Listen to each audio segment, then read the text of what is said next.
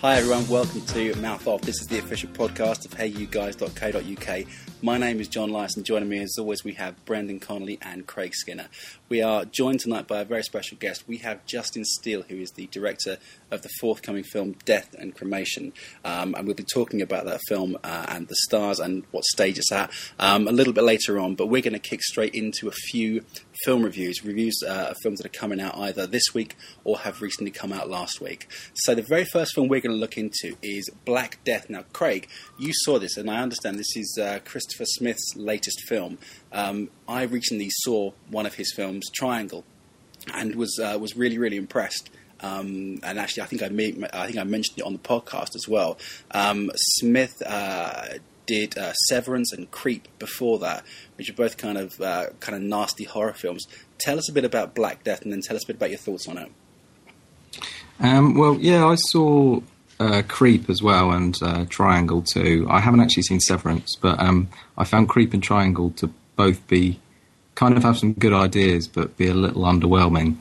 But Black Death really surprised me, actually. It's set during the time of the Black Death in the UK, and it's just as it started to sweep the country, and basically everyone is terrified. The whole country's just going downhill because of this, and everyone's panicking, and they're very scared about what's going on. And because of that fear, they turn to religion and superstition and to fanaticism.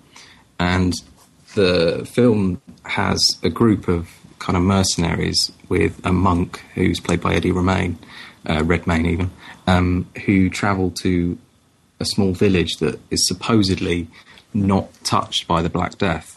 And this small town is led by a supposed necromancer who they are sent out to try and track down and to capture or kill. But what it does is actually pretty interesting, and it plays off the two sides of the religious side, represented by the monk and this group of mercenaries, and the pagan side in this village. It's obviously really heavily influenced by things like, really strongly, The Wicker Man, and also to a lesser degree things like Witchfinder General. It's got some gruesome horror as well. A lot of people have described it as a horror film, but I wouldn't strictly say it's a horror film. It has elements of horror in the kind of gruesome violence, but it's really surprised me. Really solid film, really interesting themes that it was dealing with, and I as a British film definitely recommend it, I think. Okay, that sounds good. I was a big fan of his previous work. Brendan, what do you know of this film? Have you seen this film yet, Brendan? I haven't, unfortunately, no. I'm between blogs, as it were, so I'm not travelling down to London for so many of the screenings. But we miss you, Brendan. It's quite nice, isn't it? In the dark, both hands going into the popcorn furtively at the same time. I'm looking forward to it, though I've not really been won over by Smith's films yet. I do like him. One thing I didn't say, actually, was that although I did like it and I was impressed by it, I wondered if it was more to do with the script than Christopher Smith's work, because I haven't been bowled over by his films, and here I think it's the story that really sells the film. And he didn't write the script this time, then, I take it? No, this one isn't him. Dario Polino. Yeah. He used to be a writer for EastEnders, did Smith, and famously he wrote a scene where Doc Cotton sat in the park in the middle of the square and delivered a bunch of lines from the Thin Blue Line. No, the Thin Red Line.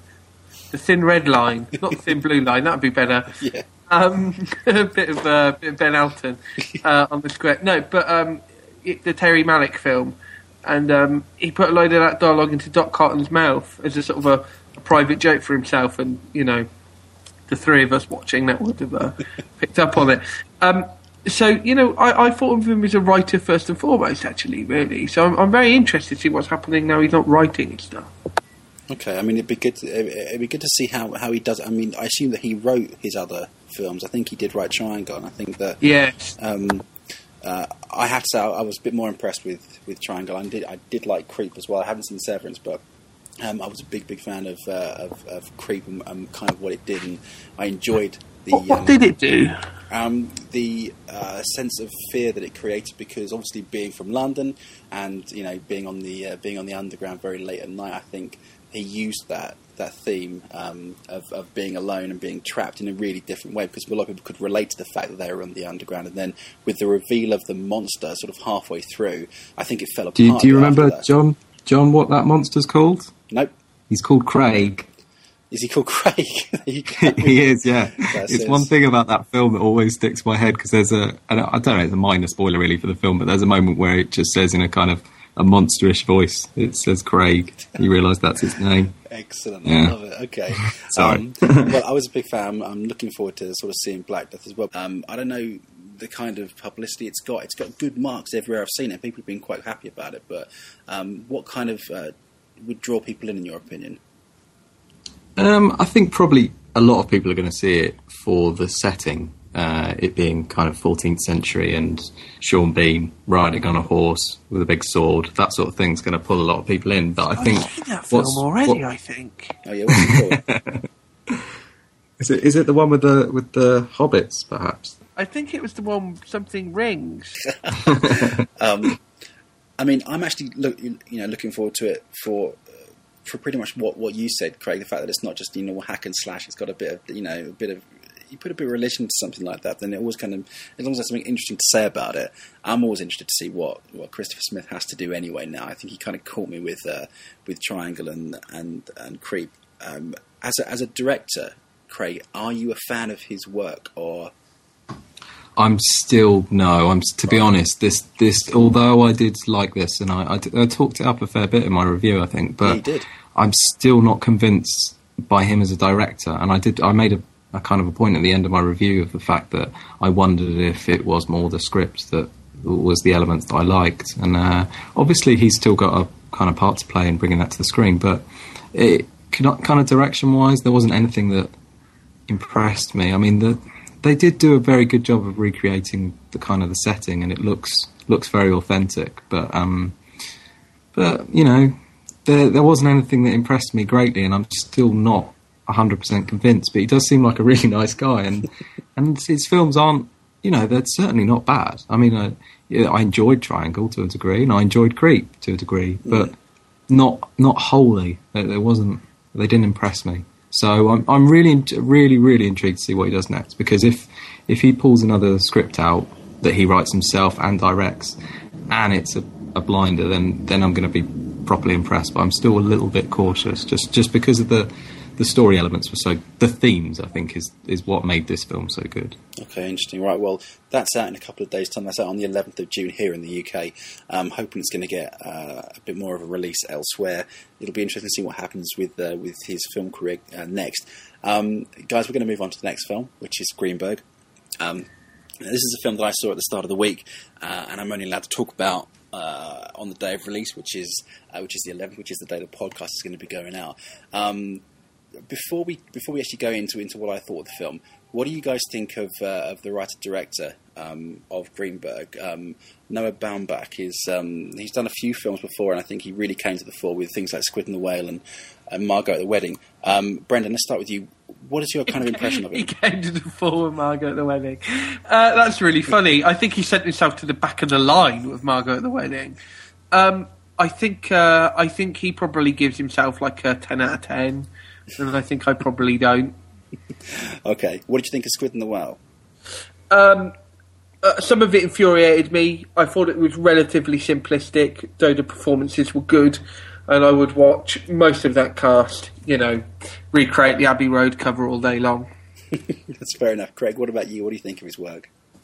I'm a pretty big fan of Noah Baumbach, actually. I didn't dislike At the Wedding as much as everyone else did. I liked Squid and the Whale, and I Kicking and Screaming, one of his early films, which doesn't really get enough attention, I don't think, is a film that I really, really enjoy. There's a couple of elements to it that don't work, but it's just such a fun film. I really like it. And his writing work, obviously, with Wes Anderson, I'm a fan of. So, yeah, I mean, I'd definitely watch anything Noah Baumbach does, to be honest. Right. Yeah, I'm not sure why he gets quite so much criticism. It might be the kind of maybe seen as being a little bit smug, his filmmaking. I don't know. I mean, we talked about it, didn't we? I think a couple of weeks ago or last week, it was the Brothers Bloom. It was Ryan Johnson. We were talking about him, and I think I then subsequently read a lot of the reviews, and they were saying that it is too clever for its own good, and I didn't Which agree doesn't with that. make sense. No, exactly. What they mean is it was too clever for me. I couldn't keep up with Doesn't it. make sense. No, you're right, exactly. But the thing is, there are films that can come across as very smug and very pleased with themselves, and The Brothers Bloom was not at all. That was like a celebration of, quirky storytelling and having really, really good characters. And in some ways, Greenberg is a lot more toned down than that. It's obviously it's much more simplified in terms of direction. There's some of the performances are very understated. People are talking about this and they're using the word mumblecore and saying how that's kind of come to the fore. And I don't really get what that means. I mean, I get what it means, but I don't think it really helps particularly. The basic story of Greenberg is Ben Stiller is kind of a washed out ex-rock musician who basically has failed in everything that he's tried to do. He then returns after a period in a mental hospital to stay at his brother's house. His brother's very rich and has got an enormous house, and he basically comes in. He shuffles on the scene, and the only person in the house, because they've all gone on holiday, is Greta Gerwig's character, who's Florence, who's his brother's PA, if you like. And you can kind of guess what happens because they're both very introverted. They're both sort of seeking they're kind of seeking love and they're kind of not seeking love. They're just kind of seeing what happens, and they kind of see a spark in each other. And the rest of the film is talking about it's kind of like their love story and their failure to fall in love story. And also it deals with Ben Stiller's kind of revisiting of all his old friends. And Rhys Ifans plays one of the members of the band who he used to hang around with, and they've all kind of had their burnout, and they're now married. They have kids, and Ben Stiller's character has none of these things. He's kind of just sort of stuck in time. And one of the things that he says a lot to people when they test them and they say to him, how are you doing now? What are you up to? He keeps saying things like, I'm really trying to do nothing right now. And that kind of says it all about his character. But what I enjoyed about the film mostly, I think, was the character of Florence, was Greta Gerwig's character. She has this quality, and it's visible from the very, very first frame that she's even in. The word that I came up with when I was watching it and afterwards, and I've been thinking about it, is she appears very naked, and she does literally appear naked, but that's got nothing to do with it. She's, sure that's got nothing? It's got nothing to do with it, and I had to tell you why, because the sex scenes in it are the most unerotic thing I can ever think of. In fact, it borders on farce, and you've got, when you have someone like Ben Stiller, who in some ways has made his career on being one step away from just going absolutely crazy. Do you know what I mean? There's like the Ben Stiller crazy. He's almost fighting against that a little bit, because his character is required to always be on the edge a little bit. And when I was watching, I was thinking, is he going to pull on the patented Stiller craziness and go mad? And actually, one of the triumphs of the film is the fact that when he does finally work out what is wrong with his life, he does go crazy, but he never overplays it, and he never does it too much. I think that's a real success. And the chemistry that they've got, that Stiller and Gerwig have got on screen, is just fantastic, because he's so dark and she is so light, and yet they are so similar in terms of being very introverted, in terms of being very lost.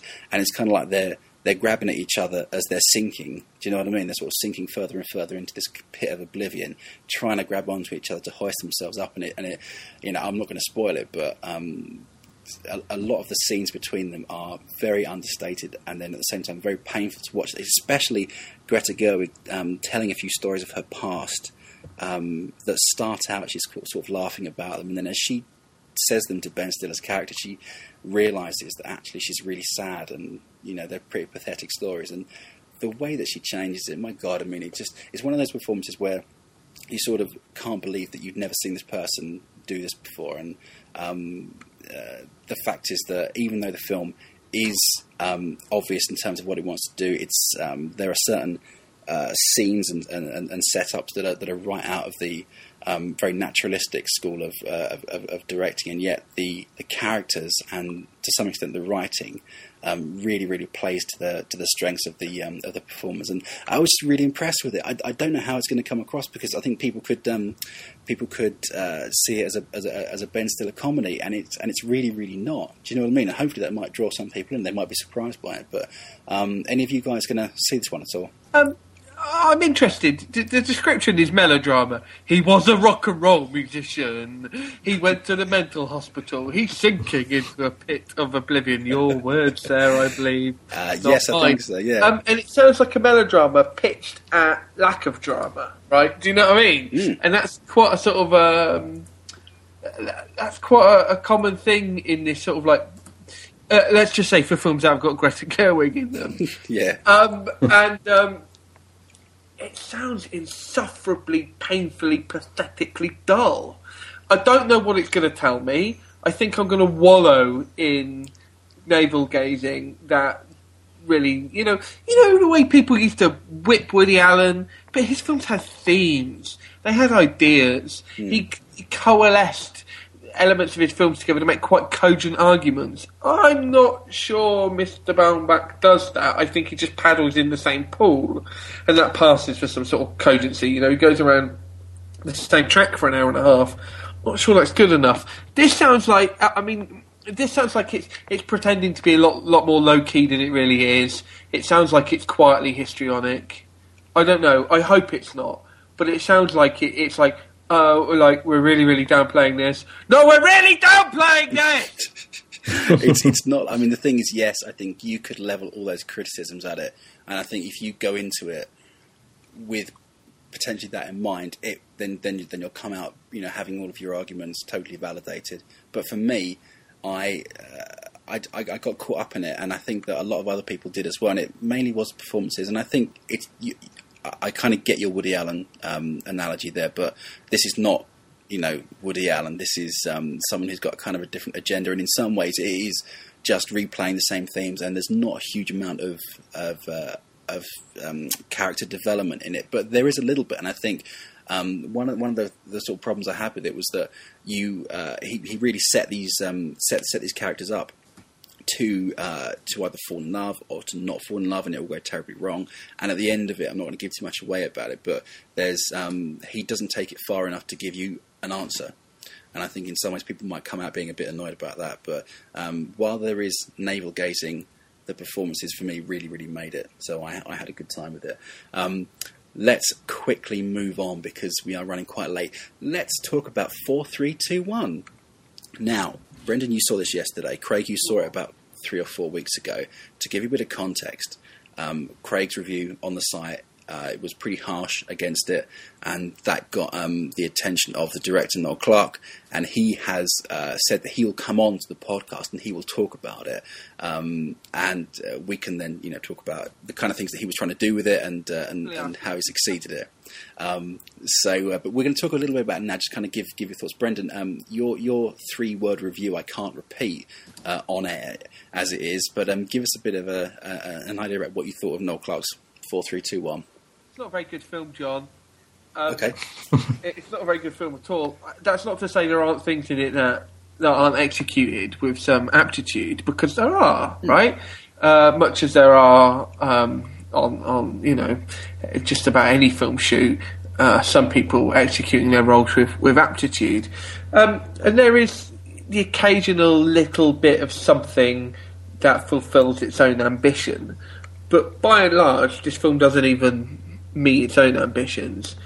It's a staggeringly misguided concept, and it hinges on a dramatic crux. It's one of these films where they show you the end at the start, and we're supposed to be invested in seeing how it gets to this end, right? And the way that it actually reconciles the end with what we've seen before is just pathetic. In terms of execution? For it. Oh, it's woeful. Craig will recall there's 2 lines of dialogue that we hear at the start, delivered by 3 of our main characters to the 4th one. A young girl stood on a bridge, and there's some characters stood opposite. One of them points a gun at her and shouts something along the lines of, "Put down the diamonds," or something, in a ferocious and fierce way. then another one says, "You've got what you want. Now give us what we want." Now at the end of the film, we hear these lines again, but in a slightly different context, and it's absolutely woeful. To call it implausible, I mean, it's ludicrous. It's an utterly contrived moment in a film full of appalling contrivances, reliance on the most ridiculous coincidence. It's weak source plotting all the way through, and I do think that this film is either very, very condescending, and it's the product of someone thinking that frankly this is good enough for people, or it's someone's best try when actually their best try is not quite up to the standard that an audience should be told to expect. Okay, but give us something good about the film then. Tell us, because I mean, there must be something here, because a lot of people seem to enjoy it. It hasn't done too badly at all. I mean, in terms of people, the buzz about it. Tell us what people would enjoy about it. If you're a teenage girl and you want to see a representation of a teenage girl that says she's a bit tough, she's a movie cliche, she's a bit prickly and a bit bristly, in the sense that a lot of boys enjoy seeing these particular representations of themselves, it's one of those films that offers the representations of girls that way. The quasi-girl power perspective, post-feminist tits hanging out holding a gun sort of caricature. And I think there's a strong response to this form of representation in girls who see it as, quote, kick-ass or badass or something, right? As their mothers, like Emily Watson in Cemetery Junction, quietly cry themselves to sleep in despair over the trajectory of their girl's life. So that's a positive. And another positive, I suppose... I mean, there's little bits of plot manoeuvre that are okay. Kevin Smith seems very natural. It's an amazingly prescient scene. This scene was shot way before Kevin Smith's United Airlines shenanigans, but it seems like it's a reference to it. Because the whole sort of intro, his whole meet cute, is that he's a little bit big to be sitting in an airplane seat. So that's quite amusing. I thought Kevin Smith was probably the best thing about it. And I don't particularly like Kevin Smith anymore, and I'm not saying he was necessarily particularly good in it, but he was, for me, one of the high points. Ben Miller was good. Yeah, actually, the parents weren't that bad. And I did wonder, like, watching it, especially when I heard kind of the laughter coming from one very small section of the cinema that I was at, I did feel suddenly strangely old. Even though I'm not particularly old, I suddenly felt really old, that I was thinking, these parents, it's a shame Ben Miller's in this. He's a bit better than that, really. And I was thinking, God, these teenagers are irritating. And I just felt like an old curmudgeon for a second. The fact Brendan's, I think, struggled there to find good things, really. And I mean, it doesn't work in so many different ways. I've heard one excuse come out recently, that one reviewer who said that they loved it, was that it's not supposed to be taken seriously, that it's kind of a deliberate cartoon, and that but I wasn't taking it seriously. Were you taking it seriously, Craig? It was impossible to take it seriously. Yes, exactly. It was impossible to take it seriously. But then there were moments where it certainly was trying to be taken seriously, because I think some of the themes that it touched on for just brief seconds and just mishandled were kind of quite serious themes, and it really, really mishandled them. And I think, I couldn't take it seriously. It was just ridiculous, but not ridiculous in any particularly fun or entertaining way. And like Brendan was saying about the storylines as well, the way it had moments where, because of the structure of the film, where you see it 4 times, the same kind of thing roughly told out 4 times, but from a different viewpoint. It tries to recontextualise things that you saw earlier in the film. And where one of the characters seems kind of very mean and unlikable at the start when you first see her behaving, then in a later scene, when you see it from her point of view, I think she's supposed to not look like that anymore. And it's supposed to recontextualise that thing you've seen, and you to think, oh, maybe I'd she was misrepresented. But then you think, It's just no, a bit she's where just Emma Roberts is driving off in the car. yes, that exact Still a moment. It's just, jerk. She's yeah, still a she's jerk. That such a doesn't horrible excuse her person. being a jerk. no, and I just think in those moments where the film's clearly trying to do something, where it's actually trying to be taken seriously, it's trying to deliberately do something there, and it failed. So even in those moments, brief moments where it tries to do something that borders on something interesting or entertaining, it fails. So it just fails across the board. Terrible. I've never seen the Spice Girls movie, but I walked out of it and thought, maybe I should give that a shot. Maybe it's not as bad. They're completely different beasts. The Spice Girls film seeks to be pantomime-ish, whereas this film purports to be in the sort of post-Tarantino vein. If there's only one film that this film most clearly owes a debt to, it's Go, the film John August wrote and Doug Liman directed. In fact, it's quite. I can't say that it's full of homages or rip-offs. I couldn't be sure whether it's one or the other. I thought of another good thing. Go on. There's this bit where they're at the Westfield Centre, and it's this sort of like bit we see quite a lot. It's this shot keeps going back to. And we really don't need to keep going back to it, but we do go back to it. And they've managed to stitch together 4 motion control camera shots, so it looks like one. Okay. I mean, somebody in the post-production now snood their way around the software.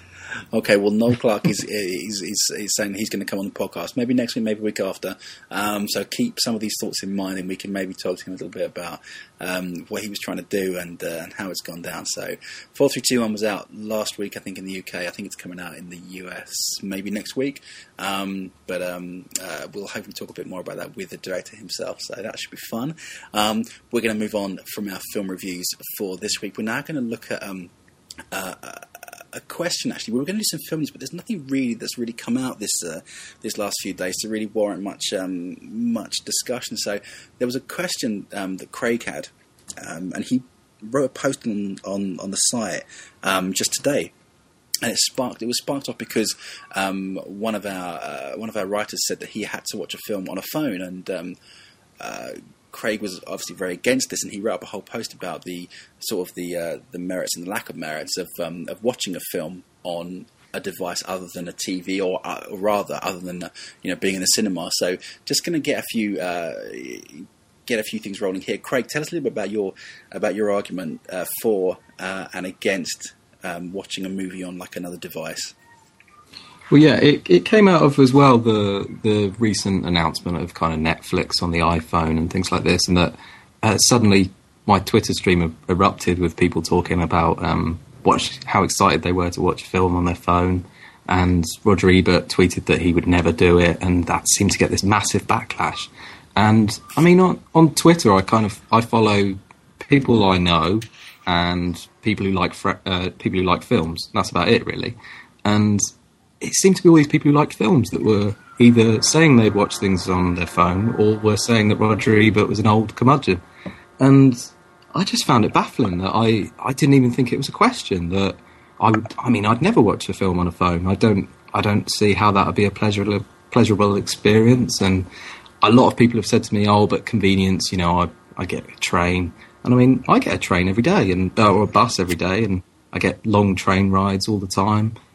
There's other things I can do. I could take a book. You don't have to watch a film if you're on a train, and there's better things to be doing, and you can save that experience for another time. I don't see why people are so suddenly compelled to watch a film on the train just because they're sitting there for an hour and a half. Partly, I think it's novelty. Yeah. I think the fact is that I've watched TV programs on my iPhone, which is kind of the nice easy way of doing it. But there are films that I've got on my Mac that I could easily put over onto my phone, but I've just never ever had the inclination to do it. And it was that David Lynch thing that I sent over to you, Craig, the sort of the infamous iPhone advert, that sort of the fan-made iPhone advert where you have David Lynch coming out very, very soundly against watching movies on a phone, and he makes a very valid point. And I think it's partly novelty. I think the fact is, especially now with the iPad,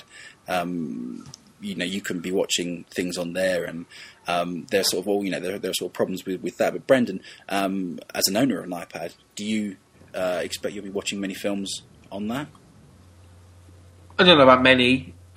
It depends. There are contexts in which I'll definitely be playing films on it, but I guess that's a different question. It's a more complicated issue than it first appears. This one, actually, it's like, is it your first experience of the film? What's the purpose in watching the film? These things need to be thought of too. But there's definitely an element of our relationship, a cognitive level, when we're watching a film, that the scale of the image impacts upon us in a strange way. Because let's think about this for a second. We're sat in the cinema, we're about 5 rows back, and the screen's about 30 feet tall, and there's a close-up of a wristwatch.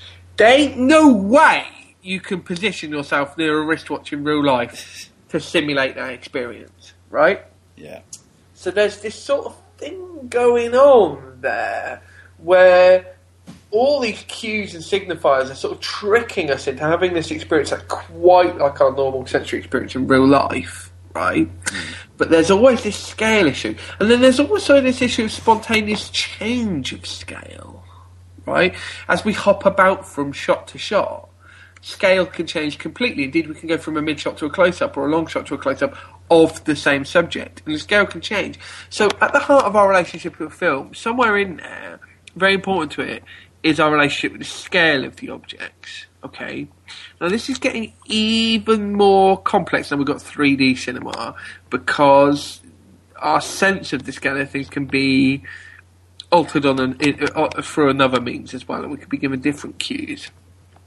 So it's not that. I mean, I think it's that after a screen is above a certain size, these sort of factors kick in.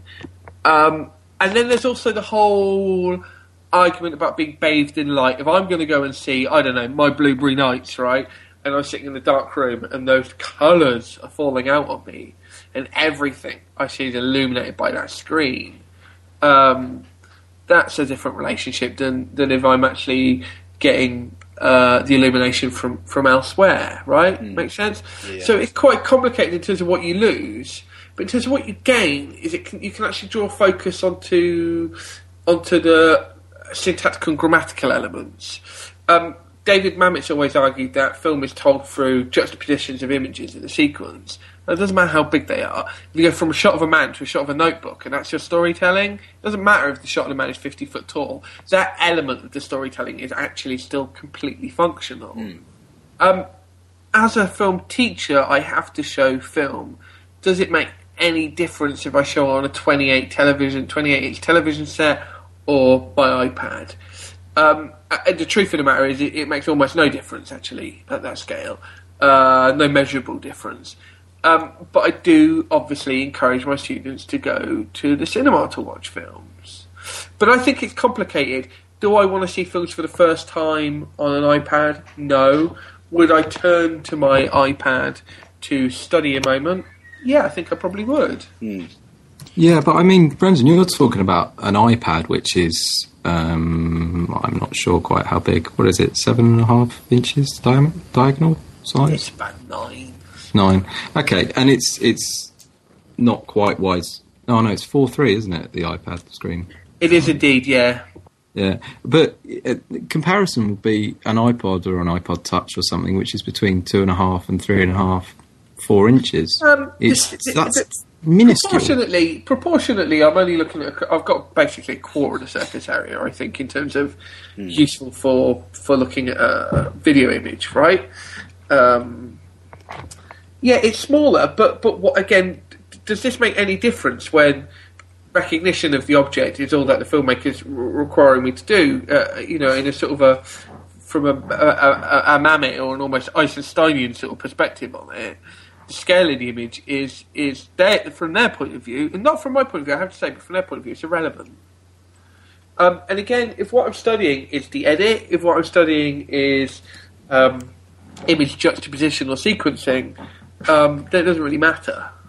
That's very kind of niche sort of view, though, in terms of what people are going to do with watching a film. Yeah, because I mean, most people are going to sit down and watch a film. That they're not there to study a tiny element of it, but their experience and why they're watching a film is because they want to watch a film, and it's a kind of a more simplistic approach. I think that's true, but then we've got all these other axes on which we have to answer as well. If we watch a film on our television sets for a terrestrial aerial or whatever, we're losing a lot of resolution. But this is the thing that I kind of wanted to bring up in my article, though, is that I didn't want to rally against the idea of watching films on your phone. It's not the issue of, I think, watching a film in the cinema is correct and on your phone is incorrect. It's that I think it's a scale of compromise, and that watching a film on your phone is the very bottom of that. And I don't see, purely just for that tiny bit of convenience, for me at least, that it's in any way worth it. That compromise is just too big a compromise, and you're not getting enough, or I'm not getting enough when I watch a film in that way, or would watch a film in that way. It's interesting. It illuminates what you want from a film, Craig. That's what that's doing. That's telling us what your relationship with a film is like. I'm not sure, though. I think you're saying about the scale, but there's other elements as well. That watching a film, your surroundings and the kind of emotional investment that you can get in a film is magnetised, I think, when you watch it at the cinema, and it's also magnetised when you watch it, say, on your own or with someone else in your home with the lights turned off on a large television with the sound turned up loud with no distractions. And I think I remember hearing David Simon. This is absolutely true, but one would also say it's magnified by wearing a good pair of headphones.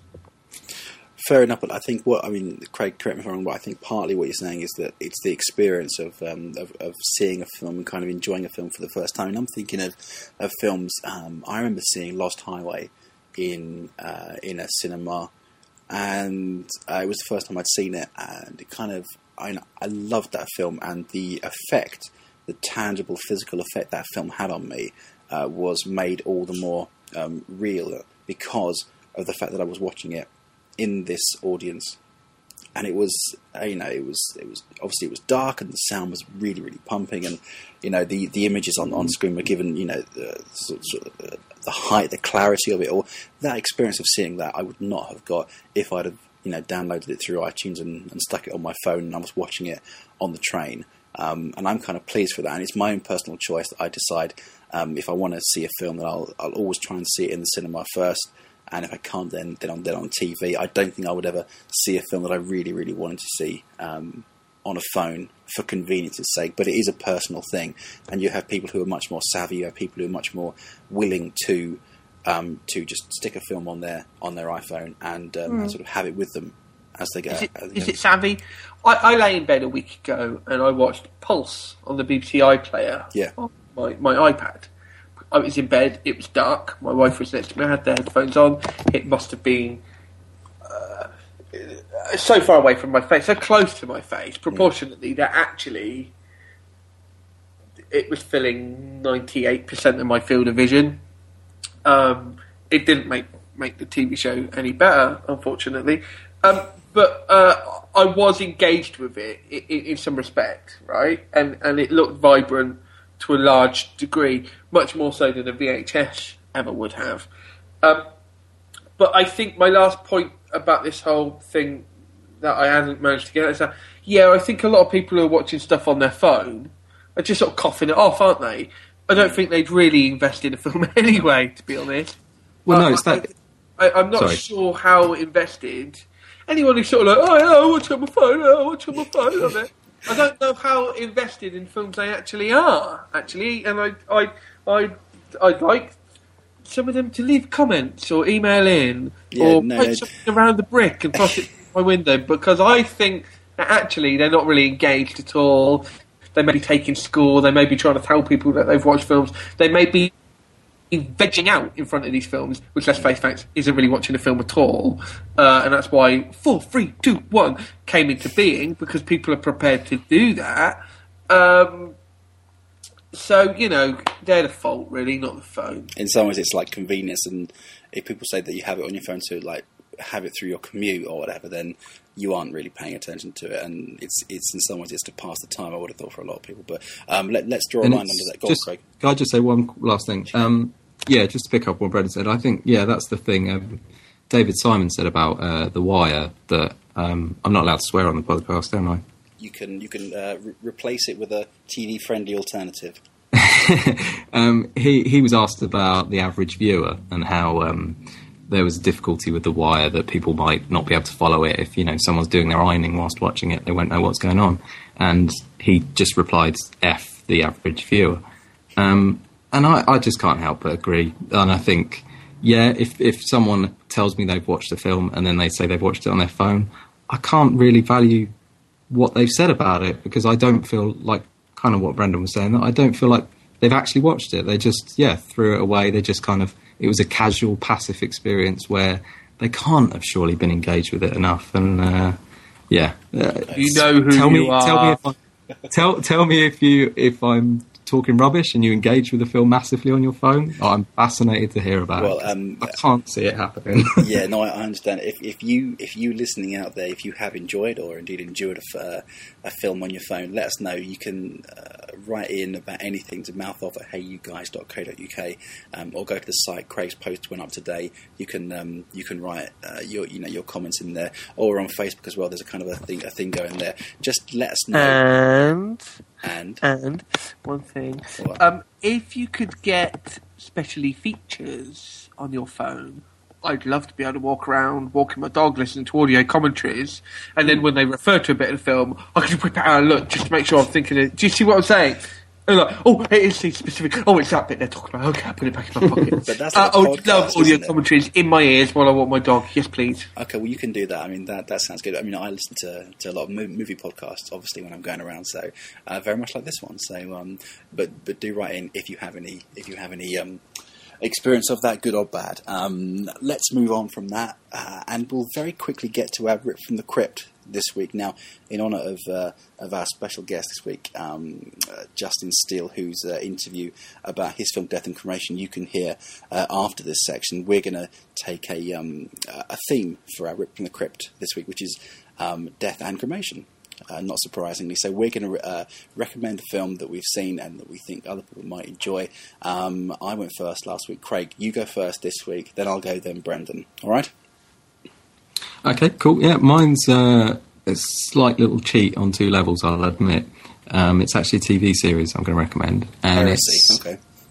Yeah, it's not actually that obscure, but I've got an irritating habit, it would seem, of recommending things that people can't find. So this one's actually reasonably easy to get, and it's Homicide: Life on the Street. Woo! The reason I'm better than The Wire. Whoa! Okay, that's a whole nother debate. Yeah, I think. Well, I mean, that's in a way why I want to recommend it, because The Wire has been such a phenomenal success, and I think it's been a phenomenal success in a really long tail way. It's taken a long time for people to engage with it, and it wasn't the huge success it kind of is now when it first aired. And a lot of people have started talking about it. Well, people have talked about it for quite a while now. But I don't think Homicide: Life on the Street gets quite the love it deserves. And it was David Simon's kind of previous project, previous but one project to The Wire. And it's a police procedural drama, and it's just a really, really, really good police procedural drama, and one that the characterisation is just phenomenal in. And I think there's standout episodes from the 7 series that are just incredible pieces of television. There's some real low points, I'll be honest, particularly in the later seasons, and there was a TV movie that followed it that wasn't great. So I will say it's not 100% great, but it's 7 seasons and a TV movie. There's a couple of 100 hours of television for you to watch. So if you've never seen it, it's certainly worth checking out. And I think occasionally Play and Amazon do each series box set for about £10. So it's definitely worth picking up. And I picked it this week because obviously the death theme fits very well, and also because Daniel Baldwin is in Death and Cremation, and he was in Homicide: Life on the Street, playing one of the detectives.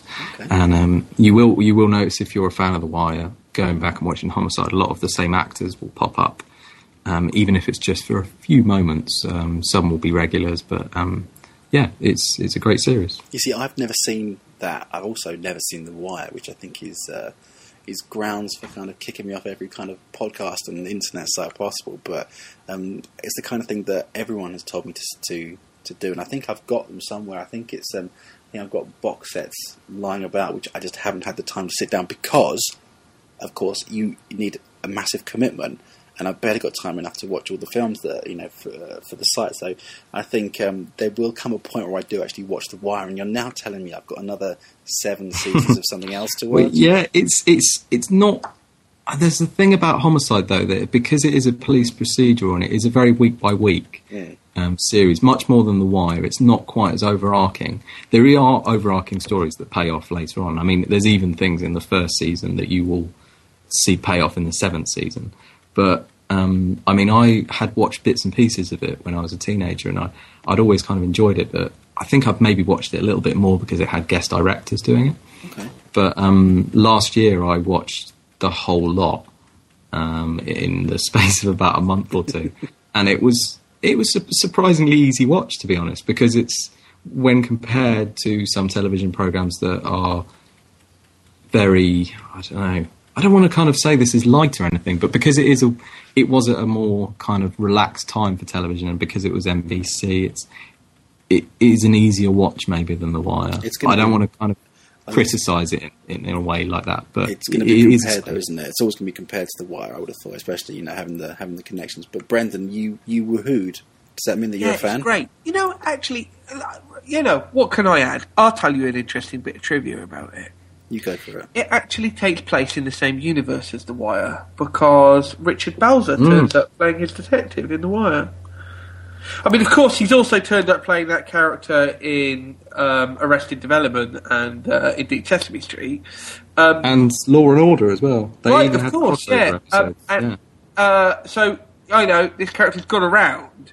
And I think he's a linchpin of a really interesting phenomenon. And I don't know if you know about the hypothesis of the Tommy Westphal multiverse. No, you're going to have to explain that to us. The Tommy Westphal multiverse is a hypothesis that says about 98% of American television takes place in the same universe. Okay. And what's even better is that this entire universe is inside the head of an autistic child. Okay. I don't know if either of you ever watched Sin Elsewhere. No. But the last episode of Sin Elsewhere, it's revealed that the entire series took place in the imagination of an autistic child looking into a snow globe. What?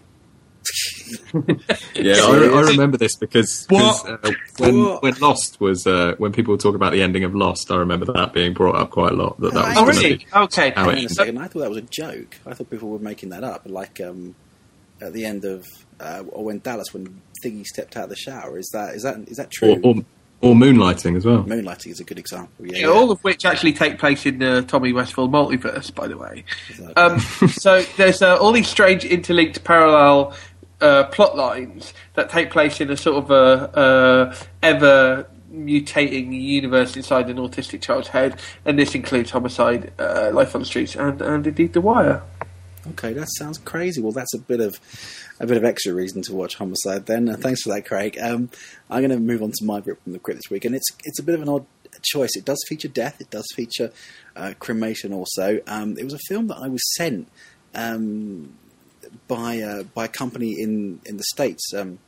I get sent quite a lot of random DVDs, and I usually don't have time to watch that many of them unless I'm really interested in them. But I'll have them. Well, next time I see you, I'll bring them. I've got quite a lot of interesting ones. But one of the ones that I picked up was called The Living Wake, and it was a 2007 film. It was directed by a guy called Sol Tryon, and it stars and was written by a guy called Mike O'Connell, who I think... Let me just check the internet thing that he was involved with. I think it was Funny or Die. I think he's involved with that as a writer and as a performer. And this film, the reason I watched it is because Jesse Eisenberg was in it. I think it was one of his earlier roles. And it deals with this guy called Mike O'Connell, played by Mike O'Connell. And he's a self-proclaimed genius. He's called K. Roth Benu. And he lives in this rural part of America. I think it's Maine, and I think it's a very sort of small villagey part of it. And it chronicles his last day on Earth, basically he knows he's going to die at a particular time, and he has resigned himself to this fact. In some ways he celebrates it, and he being this genius artist, all the rest of it, he then goes around to all the people that he knows in his sort of small village, tells them, he invites them to his wake, hence the title Living Wake. And you sort of see that this, you see this man's story through the people that he knew and through their reaction to him. He visits a brothel and he visits a library to get them to accept the books that he's written, which are actually really funny and terrifying children's books.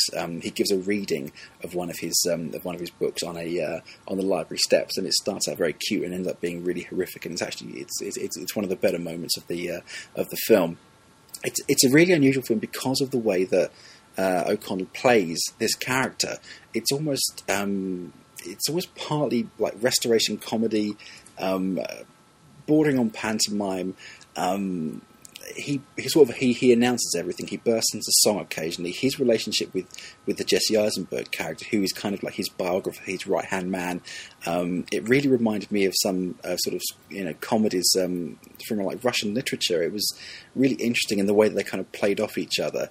And when I saw it and I put my review up on the site just last week, and I can't work out if it's genius or if it's just really, really bizarre. It certainly kept me engaged. It wasn't as funny as I think that the writers wanted it to be, but it was a really interesting film in the way that it dealt with this guy. He has to be an engaging character, otherwise you just lose it completely. It's quite a nice device in terms of sort of telling someone's last day and their story. So that there's the death, and right at the end, of course, he gets cremated. But guys, have you seen this film at all? No, I haven't. Finally, you've won. Excellent. So, I can't believe it. Okay, well, I've trying to trump Brendan. Well, I'll lend it to you next time I see it, because it's the kind of film I don't know how much distribution. You're on. It's kind of now. Maybe it's just the poster I saw for it, and maybe it's part of what you were saying. But it's a bit of a Withnail and I influence here, right? I hadn't considered that, and because the film is.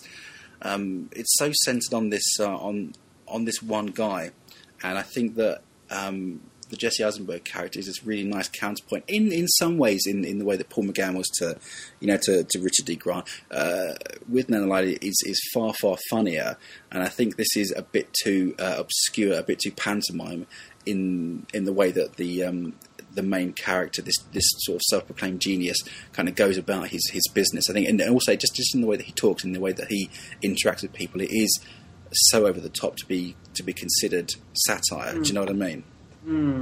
But to be honest with you, I don't know anyone else who's seen it. I think there are a couple of reviews online, but it's the kind of film that I thought. I enjoyed it, and I enjoyed the characters in it. I think it really will polarize people. So hopefully people will pick it up after this and kind of let me know. So okay, well, if none of you guys have seen, let's move on. Brendan, let's do your Rip from the Crypt for this week. Okay, I'm just still a bit weirded out.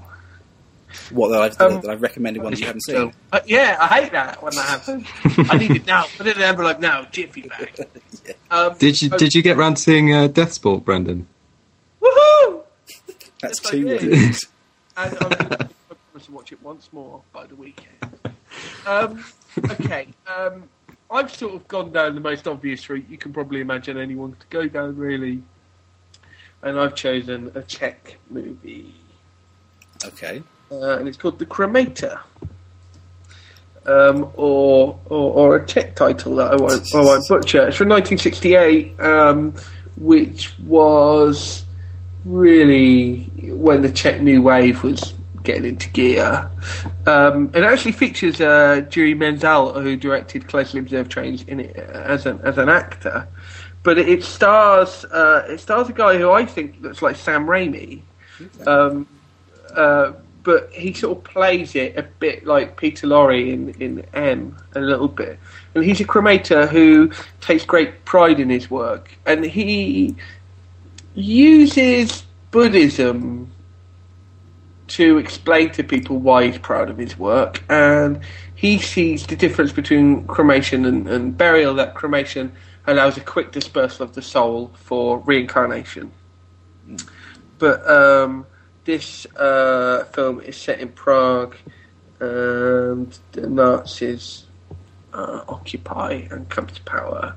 So there very soon becomes a twist to cremation in society, shall we say. His skills as a cremator are to be called upon. Okay. When was it from? What year was it? 68. Okay. There's an amazing scene in it. I mean, there are these truly frustrating 1960s sort of things. These like pop zooms, absurd close-ups at times. There is a sequence which half works and half doesn't, where he's sort of following a woman around. She's looking in the camera, she goes away, she closes doors. Actually, it's a little bit like something from Sam Raimi's Crime Wave, essentially. But there's a sequence in it where they go to a fun fair, and he's not really interested in anything in the fun fair. It's all too sort of like happy, and then they go into this sort of really grotesque sort of waxworks display, and there's these waxworks being played by humans moving like automatons, and it's kind of beautiful and weird and creepy. It's a good film to watch on the same night as Eyes Without a Face or something like that. It's got some beautiful design, some great photography in terms of the lighting and the exposure, and some very imaginative scenes, and ultimately quite a profoundly interesting political notion, and it becomes quite a good allegory for discussing elements of Czech culture and Czech history at the same time as talking about what happened with the Third Reich. And it's properly recommended. And if you get the disc I've got, which is the British one, Second Sight, you get like about a quarter of an hour introduction by the Brothers Quay as well. Oh, okay. That's I'm looking on his IMDb page, and the guy's still working. I think that was one of his earlier films. I know, I haven't seen any of his recent films. I was going to ask, was there anything else that you recommended? I'm really disappointed. I mean, in the 70s, he wanted to avoid making propaganda, so he made a series of sort of fairy tale films. Okay. And that's the only other sort of period of his work that I've seen. And his version of Beauty and the Beast is quite sinister, actually. It's quite good. It's not as good as the Disney one, which is great, and it's not as good as the Cocteau one, which is almost as great. But it is good. It's interesting looking at some of his work, and literally this is just me reading off IMDb because I'm not knowledgeable at all. But Emperor's New Clothes, The Frog Prince. It sounds like a lot of the stuff that, like The Magpie and the Wisp. It sounds really interesting. It sounds like he's taken these things and it was a cultural thing though. There was a lot of there was a push towards folklore in Czechoslovakian cinema at that time anyway, and I think he rode it rather than having to make over films. Okay, well, what we'll do is, like with everything, every week we always put a post up on the website. This will go up on Friday, and we'll put trailers, and from there you can kind of find out, order them from wherever you want to order them for, and discover more about these people, these directors, because if nothing else, that's exactly why we want to do this Rip from the Crypt, so people can discover new films, and we'd like to open up the world of cinema to as many people as possible. So I think we've done that tonight with a nicely eclectic selection. All right, guys, I think we should draw it to a close there. We've talked, done some film reviews, debating the merits of the iPhone movie watching, and also giving you our recommendations from Rip from the Crypt. To let you know, after this episode closes, we're going to be playing an interview that we conducted with Justin Steele, whose film Death and Cremation is awaiting. I think it's just in post-production at the moment, and it will be out starring Brad Dourif and Jeremy Sumpter. And just to warn you before you listen to it, the sound quality is not brilliant.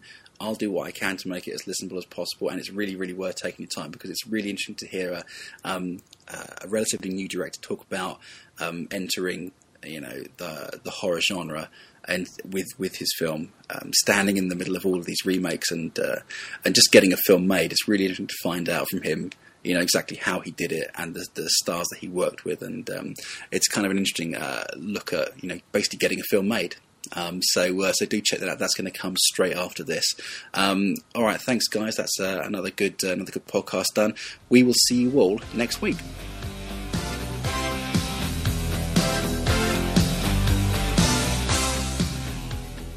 Hello everyone, this is John Lyas from Mouth Off, the Hey You Guys podcast. What follows is an interview that was conducted by myself and Craig Skinner and Brendan Connolly with Justin Steele, the director of the forthcoming film Death and Cremation. As I've mentioned before, the audio quality is not fantastic, but it is still very listenable, so I do hope that you enjoy it, and do leave any comments, any suggestions you have. mouthoff@heyyouguys.co.uk is the email address. Hope you enjoy the episode. Tell us a little bit about Death and Cremation, about sort of the ideas behind it and the sort of process of filming it, and whereabouts you are with it now. Well, we're hopefully a few weeks away with it. We just finished music, and we hope to have sound design in there pretty shortly. So we hope by early next month we'll be done with it. But the story is it's sort of an unusual story. It's basically about a bullied, sort of outcast kid. He's a goth kid, and or an emo kind of kid, and he's bullied, he's picked on, and he basically is fascinated with death. So he finds an after-school job working at a cremation house, and the guy who ends up running the place turns out to be a serial killer, played by Brad Dourif, and the two of them sort of form this interesting father-son kind of relationship. But Brad's character basically figures out that Jared, Jeremy Saunders' character, is picked on, and he starts picking off the bullies for him. So it's sort of like, when we put it out there some time ago, agencies described it as Dexter meets Karate Kid. That's excellent. And with the new Karate Kid movie coming out, this is a nice different angle.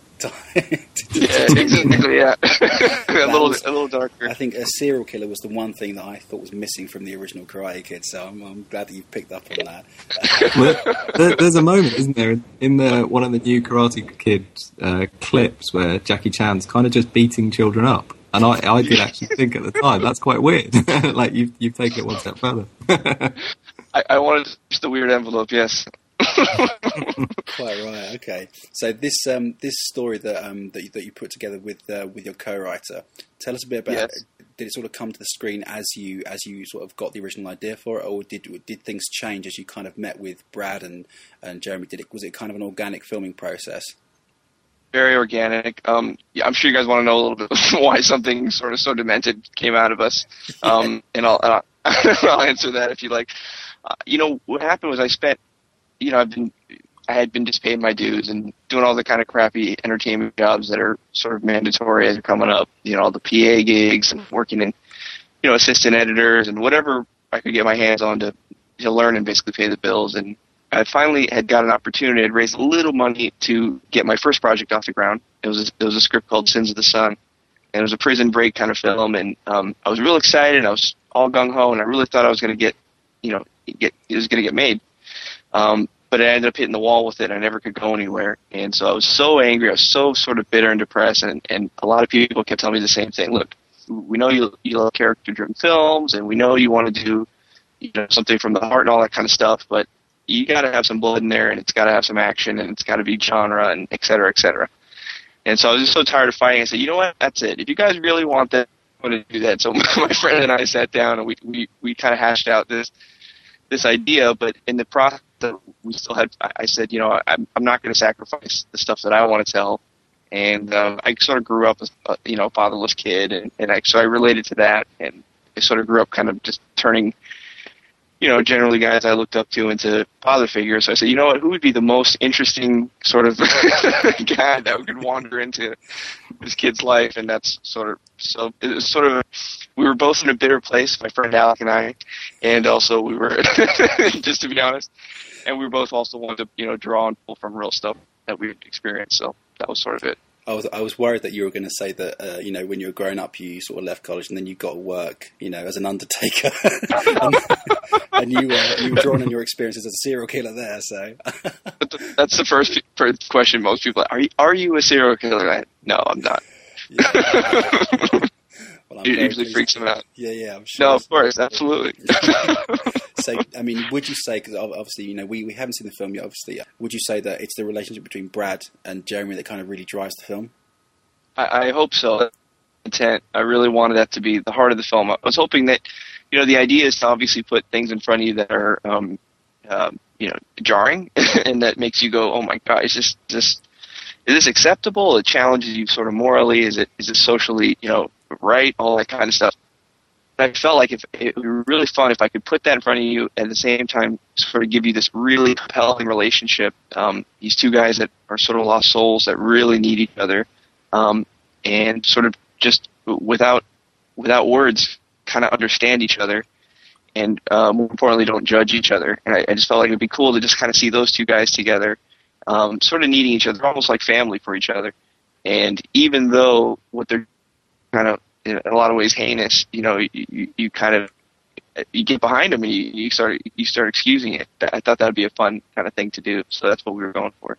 I wondered if one of the things you had to do was you had to make the audience sympathise with Brad's character, and also with, you know, by using Jeremy and his situation, you know, that's the kind of thing that you were going for, yeah.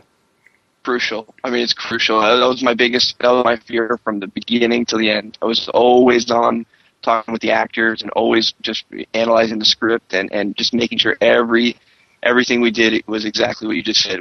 Okay. And one of the things that kind of got me interested when you were saying about the fact that you felt the pressure to make a bit more of a genre film, but yet sort of, you know, still stay true to the kind of characters and the stories that you wanted to tell.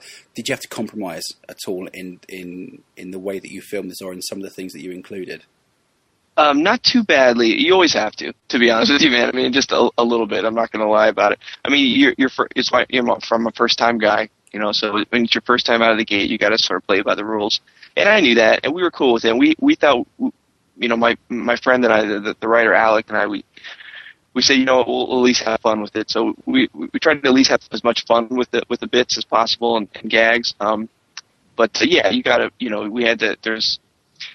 Get you out there and helps obviously sell the film and all that kind of stuff. But one thing I was very grateful for is that our producer, the producer of the film, totally backed me creatively. So as far as, like, you know, when I was really adamant about, you know, the storyline's got to have this, and these guys would never do that, which they were like, okay. So I was I'm very grateful for that. And it's good to see a film that's an original concept, because, you know, we see so many remakes, we see so many reboots and franchise films. You're kind of stepping into that arena pretty much with this film, because it's going to go up against, you know, the Nightmare on Elm Street sequels and all that sort of stuff. Where do you see this being positioned? What's your take on current remake culture within Hollywood? Well, you know, I got to be honest. It's all remakes and sequels. I mean, you guys know that. It's frustrating, you know, as an indie, you know, as a filmmaker, you want to see more original ideas get a chance. Some of them are cool. I don't mean to talk. I mean, Friday the 13th looks really cool. I mean, I'm not going to lie. All that stuff a lot of it looks really cool. But, you know, it'd be great if we could, you know, I love it when somebody can get a chance to kind of do something more, you know, original and something sort of fresh. To be honest with you, our film is I was told not to use this word, but, you know, it's pretty small right now. I think it's a small film that I just made it from the heart, man. I mean, we just put 100% into it, and I'm hoping people just you know, check it out and give it a chance. So I don't know if it's fair to compare it to Friday the 13th, but yeah, I hope people dig it. I hope people sort of get behind it and like the characters. That's really it's really all you can ask for at the end of the day. If people are sort of compelled, and if it's the kind of thing you can get wrapped up in, you know. Well, that's it, because, I mean, you look at the sort of situation at the moment, and the more indie films, that's where you get to see a bit more of, like, the original ideas, and you get to see people who have the chance to tell their own stories. They're not reliant, they're not sort of part of this enormous machine, either be it a remake or be it like a sequel or whatever. And there's kind of so much baggage that comes with it. In some ways, with a film like Death and Cremation, you're coming into it fresh, and this is where you start to see a lot of original ideas coming through. All right, let me open this up. Brendan, Craig, have you got any questions for Justin? Yeah, I just wanted to ask Justin just a little bit about working with Brad Dourif, because obviously I'm quite a big fan of Brad Dourif, and I was just wondering how you managed to start working with him. And obviously, Jeremy Sumpter's kind of a rising star as well. So I was wondering kind of how you got to work with them and how that developed and what it was like working with them, and Debonair as well. Yeah, I mean, I'm a huge fan. I'm in the same boat with you. I was a huge fan. Still am a huge fan of Brad. I think, to be honest with you, I feel like that was the luckiest part of this thing for me. I was very fortunate to work with him. I learned a tremendous amount with him. Tremendous. And to answer your question initially, how it came about, honestly, the writer and I Alec and I put this thing together, and a good friend of mine, Ross, who produced it, he and I just kind of sat down and made a wish list, and we went through just a bunch of actors and guys that we thought would be really cool for it. And I had initially thought of some smaller guys, a couple of the actors that we threw out, like Tom Berenger. We threw out Jeffrey Jones. I don't know if you know this actor. Just sort of some like interesting sort of oddball characters that we thought were really cool actors. And our dream was Brad Dourif. I mean, my dream certainly. I said, Brad is like, born to play this. This would be like the coolest thing ever. But I just didn't think we had a shot. Frankly, I mean, he's an Oscar nominee, and I'm a first-time guy, and it's such an odd script. I said, we'll see. And obviously, we had like virtually no money, so it's fair to with no money. And so I said, this is a long shot. We both agreed, but we said, what the heck? Let's throw the dice and see what happens.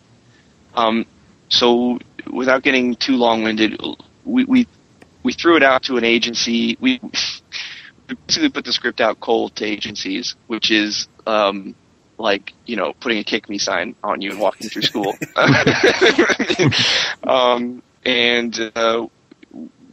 So we didn't hear back from many people for weeks, but we were very fortunate. There's a listener in New York who works for UTA, and he wrote us back very out of the blue, and he's, I think this thing has potential. I know you guys are nobodies, but I think this thing's really cool, and I'd love to see if I could help you get some of our stars attached to it. And I said, wow, we were wheels and going crazy. Oddly enough, nothing ever came of it, but I think that sort of excitement and energy sort of evolved to us feeling like we had a shot, and we, long story short, just said, let's just make an offer to Brad. Let's just call him up. Let's just call his agent up, make him an offer, and have him read this and see what happens. And we tried with a few other people, and you basically don't get any response.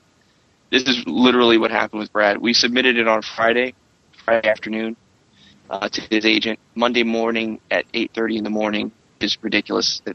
Nobody calls that early. He calls and says, Brad wants to do it. He doesn't care about the money. He loves it. He's in. Period. That's it. And we hung up. So we were bouncing off the wall. I still to this day can't believe that it happened that way. But I'm very grateful to him, very indebted to him, and he is probably the biggest reason the film got made. What was it like working with him on set as well? Was he? You say he was obviously quite. You learned a lot from him. Amazing. Amazing. Yeah. What I did was, as soon as we had kind of cast the whole thing, I put together a table read. I just like to do that because I feel like even if the actors are not going to be in scenes together, it's the one sort of time that we can all kind of get together, almost like a family, and meet everyone. Everyone sees, the whole story played out, beginning to end, and it's just kind of a cool thing to do. So I had put together a table read, and that was my initial, meet of Brad. And he was the first one there. I mean, he was there like half hour before everyone was there, ready to go, and just chatting it up with me. And so that was already. I was extremely relieved. Obviously going in there, I was so nervous. What am I going to say something stupid? Am I going to mess this up? And he got there early and was like just completely put me at ease. He's very intense. He's very into his work, which I love, which is great for me because I'm the same way. And he put me. This is what made me feel the best. Right after we had finished reading the entire script, everyone sort of shook hands and all that stuff. He very sort of audibly made it known that he was going to rehearse, and he said, I want to rehearse with you. I want to get together as much as possible. I want to let's work this thing out. And I was, of course, once he does that, then all the other actors are like, well, me too, of course, me too. So I was like so grateful for that. I was like, he was, he's sort of the star of the team, and he's the star of the show. And when he does that, it obviously everyone's going to step up as well. So that was big for me. I really wanted that time. I really wanted to rehearse with my actors. And not really sitting reading lines or anything like that. Just talking it out, just sort of figuring out who the character was, because there's a lot of things that sort of had to make sense to them before they could just jump in the skin and sort of be that person. So I wanted that time, and he was more than gracious with it. So I think we met every day of the week for at least 2 to 3 hours a day. I mean, so it was great. It was, what more to say? It sounds like he was like the perfect star for it, especially if he was your dream guy as well. And I mean, Justin, are you the kind of director that is? Are you the kind of person who wants to talk? Backstory character? Do you kind of want to get deep into the character? Because I'm looking at the trailer, and this is kind of the only thing that I've got to go on at the moment. It looks like Brad's character Stan is a very intense guy with an awful lot going on. Do you know what I mean? Yes. Not just literally in terms of his actions, but also kind of there seems to be this enormous machine going on in the back of his mind. Did you kind of take Brad through what you thought, and then did he kind of offer it up? Is that kind of how it worked out? I'm huge on backstory. I'm huge on figuring out everything that makes sense about the character. And so I wanted to approach it this way, and they saw that, and Brad saw that and respected that tremendously, and just jumped right in on that. But yeah, we spent weeks literally just talking. Why does he kill? Why does he have to do? Why does he keep all their urns downstairs? Why does he do this? What made him do this? What were his parents like? What was his first kill ever like? I sort of had this thing where I saw Stan, the character, this lonely guy, but if you've ever been lonely, or maybe when you're a kid, you sort of pretend that people are watching you. You sort of like you run this little pretend show in your room or whatever. I felt like Stan was that kind of character. He was just deep down, this sort of suppressed desire to be a spectacle, put on a show. He even Brad commented. He said I felt Stan has a very competitive thing about him as well. So yeah, not to go on, belabor the point. Yes, we loved just sort of figuring him out, and I really do feel like it showed up on screen. I really do feel like it made things really clear for him, and he had fun just going in there and doing stuff. It sounds great that he can do that, because I'm wondering about the character myself, and because he is a serial killer, if you're going to put it down to those basic terms, he's a serial killer, and of course there are many serial killers, so what makes him different? That's the kind of edge that you have to have, and it's nice that you concentrate on that, because I'm suddenly thinking, okay, he sees this kid Jared, he sees what's being done to him. Did he maybe have that done to him himself? Do you know what I mean? And if these two characters are like, if both introverted, then you kind of bring them together, and they can almost like keep spurring themselves on. Do you know what I mean? There's a nice little give and take there. Well, that's exactly it. And we did feel that he was sort of, we felt like Jared was a younger version of Stan. So in other words, when Stan saw Jared, he was like revisiting his past. And so it was almost his way of going back and saving himself in some ways. He knew he was sort of traumatized, and long story short, he's no stranger to being bullied. So we wanted him to come in and sort of champion Jared as nobody else would. But yes, he absolutely needed to connect with him, and he absolutely needed to, be able to relate to that. So Brad and I spent tons of time talking about that. I will say this too. One of the other funny kind of things was, in the script, it's written that Brad has the character Stan has psoriasis, and I guess initially he missed that. He about a week and a half into talking with me, one of the funniest things, because Brad would just call me randomly. He would just call me like, whenever something hit him, like at 2 PM or whatever. He'd say, "Hey, Justin," he'd call me. I'd pick up the phone. He would just sort of sit there quietly for about 30 seconds, and it was, I'm like, drip on the other line. What's he going to say? And he would say, this character has psoriasis. And yeah, no, it's true, Brad. Yeah, we got to get together tomorrow. I got to get made up, and we got to walk around the city, and I got to know that. I got to experience that. Yeah, we got to do that. let's do it tomorrow. Okay, oh, you got it, Brad. And then it was like, I'd frantically call the girl, and she'd come over, and we'd put this whole thing together. But it was fun. It was a lot of fun. But that's so good to know. He sounds like he was right in there. Do you know what I mean? And you need that, don't you? If you're going to have someone who's, especially for the cast as well. I mean, you've got, Jeremy Sumpter as well. He's, like Craig said, he's like an up-and-coming star. But the rest of them, if you've got someone like Brad who's kind of leading the way in how he relates to you as the director, it means that they may sort of follow suit, I guess. Absolutely. Jeremy admitted to me. See, the reason I really wanted Jeremy, Jeremy was great, by the way. I was very grateful to work with him as well. But the part that made me want him was the movie Frailty. I don't know if you've ever seen that. It's his first film he ever did. Bill Paxton directed it. Okay, it's you guys should check it out. Okay. Absolutely check it out. It's he plays, without getting too much into it, but Bill Paxton stars in it as well, and he's basically a father who's raising two kids, and typical blue collar guy, real wholesome sort of family on the outside. Turns out that he believes God is in his dreams to kill his neighbors because he thinks they're demons. Okay. And it's really, really bizarre, but the kids sort of just accept it. Well, one of the kids accepts it, which is Jeremy's character. He's sort of, okay, Dad, whatever you say. He's got that kind of like eager desire, which I love. I thought it was really chilling. Whereas the other kid's like, whoa, hang on, time out. This is not right. So that made that film sort of interesting. But anyway, the character that he played in that I thought was so interesting, and I think he brings this desire, this need for approval that I thought would really translate well for this character. Him needing Stan's approval, and Stan not really being used to that. Somebody wanting, his approval, his thumbs up. It's so out of place for him. And I thought that would be really sort of compelling. But yeah, in the movie Frailty, he played this great kid. Anyway, I got off the subject. That the point I was sort of going with is he told me that since that movie, which is his first film he's ever done, he was like 9 years old, and Bill Paxton directed it. Bill Paxton insisted that everyone, rehearse. But since that movie, he's not rehearsed. And okay. He's tremendous. I mean, he's a great actor. He's the kind of kid that can just sort of be goofing around with you, and then you call action, and he's there, and then cut, and he's right back to goofing around. Yeah, he's that sort of talented. But for this film, I really wanted him to rehearse, and he told me after. He said, rehearsing, I really see the value in it, and I'm really glad that I did get to rehearse, and I thank you and Brad for sort of making me do it, and he was really great about doing it as well. And the rehearsal was really good. You could see, the whole thing evolve.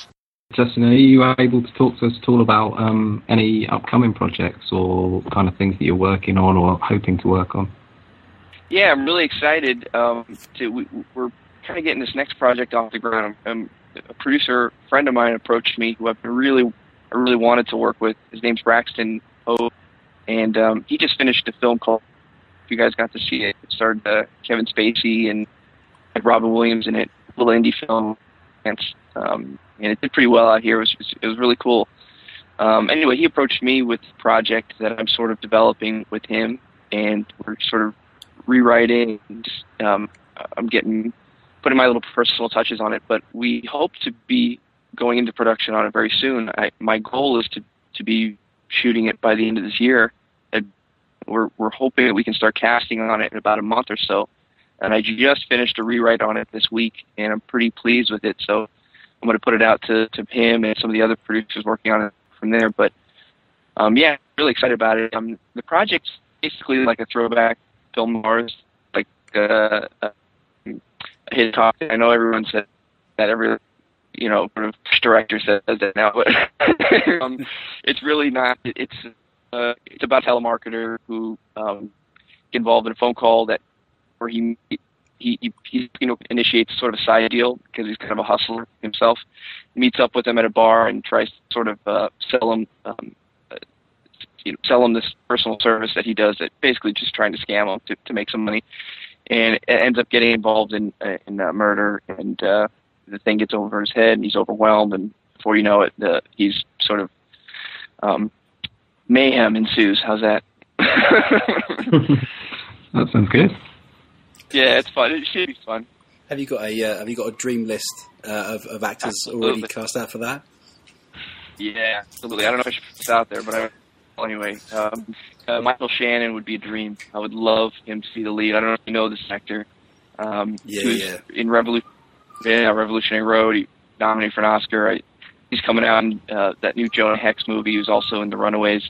I think he's amazing. I saw him in a film called Shotgun Stories, and I think he's one of the most underrated talents out there. I think if he leads in a film, it's gonna be tremendous. So I'm hoping I can get him. And we're kind of keeping our fingers crossed and hoping that we can get someone like Jeremy Irons to play one of the other parts. And there's a female part in the film that's really big. She's sort of the femme fatale. And so I know that part's really big. I have a few ideas. I'm almost afraid to say them because I feel like I don't know if I'm shooting too big or too small, but I get it. I mean, it sounds like you don't want to jinx it, and I totally understand it. I mean, that makes tons of sense. But just in Death and Cremation, like you said, you're coming to the end of sort of post-production at the moment. When the film is out, I hope you'll come back on the podcast and we can talk about it a little bit because I really, really can't wait to see it. So, I'd absolutely love to, and thank you guys so much for having me now. It's really cool to just kind of be able to talk about it and answer these questions, and I'm very grateful. Thank you guys, honestly.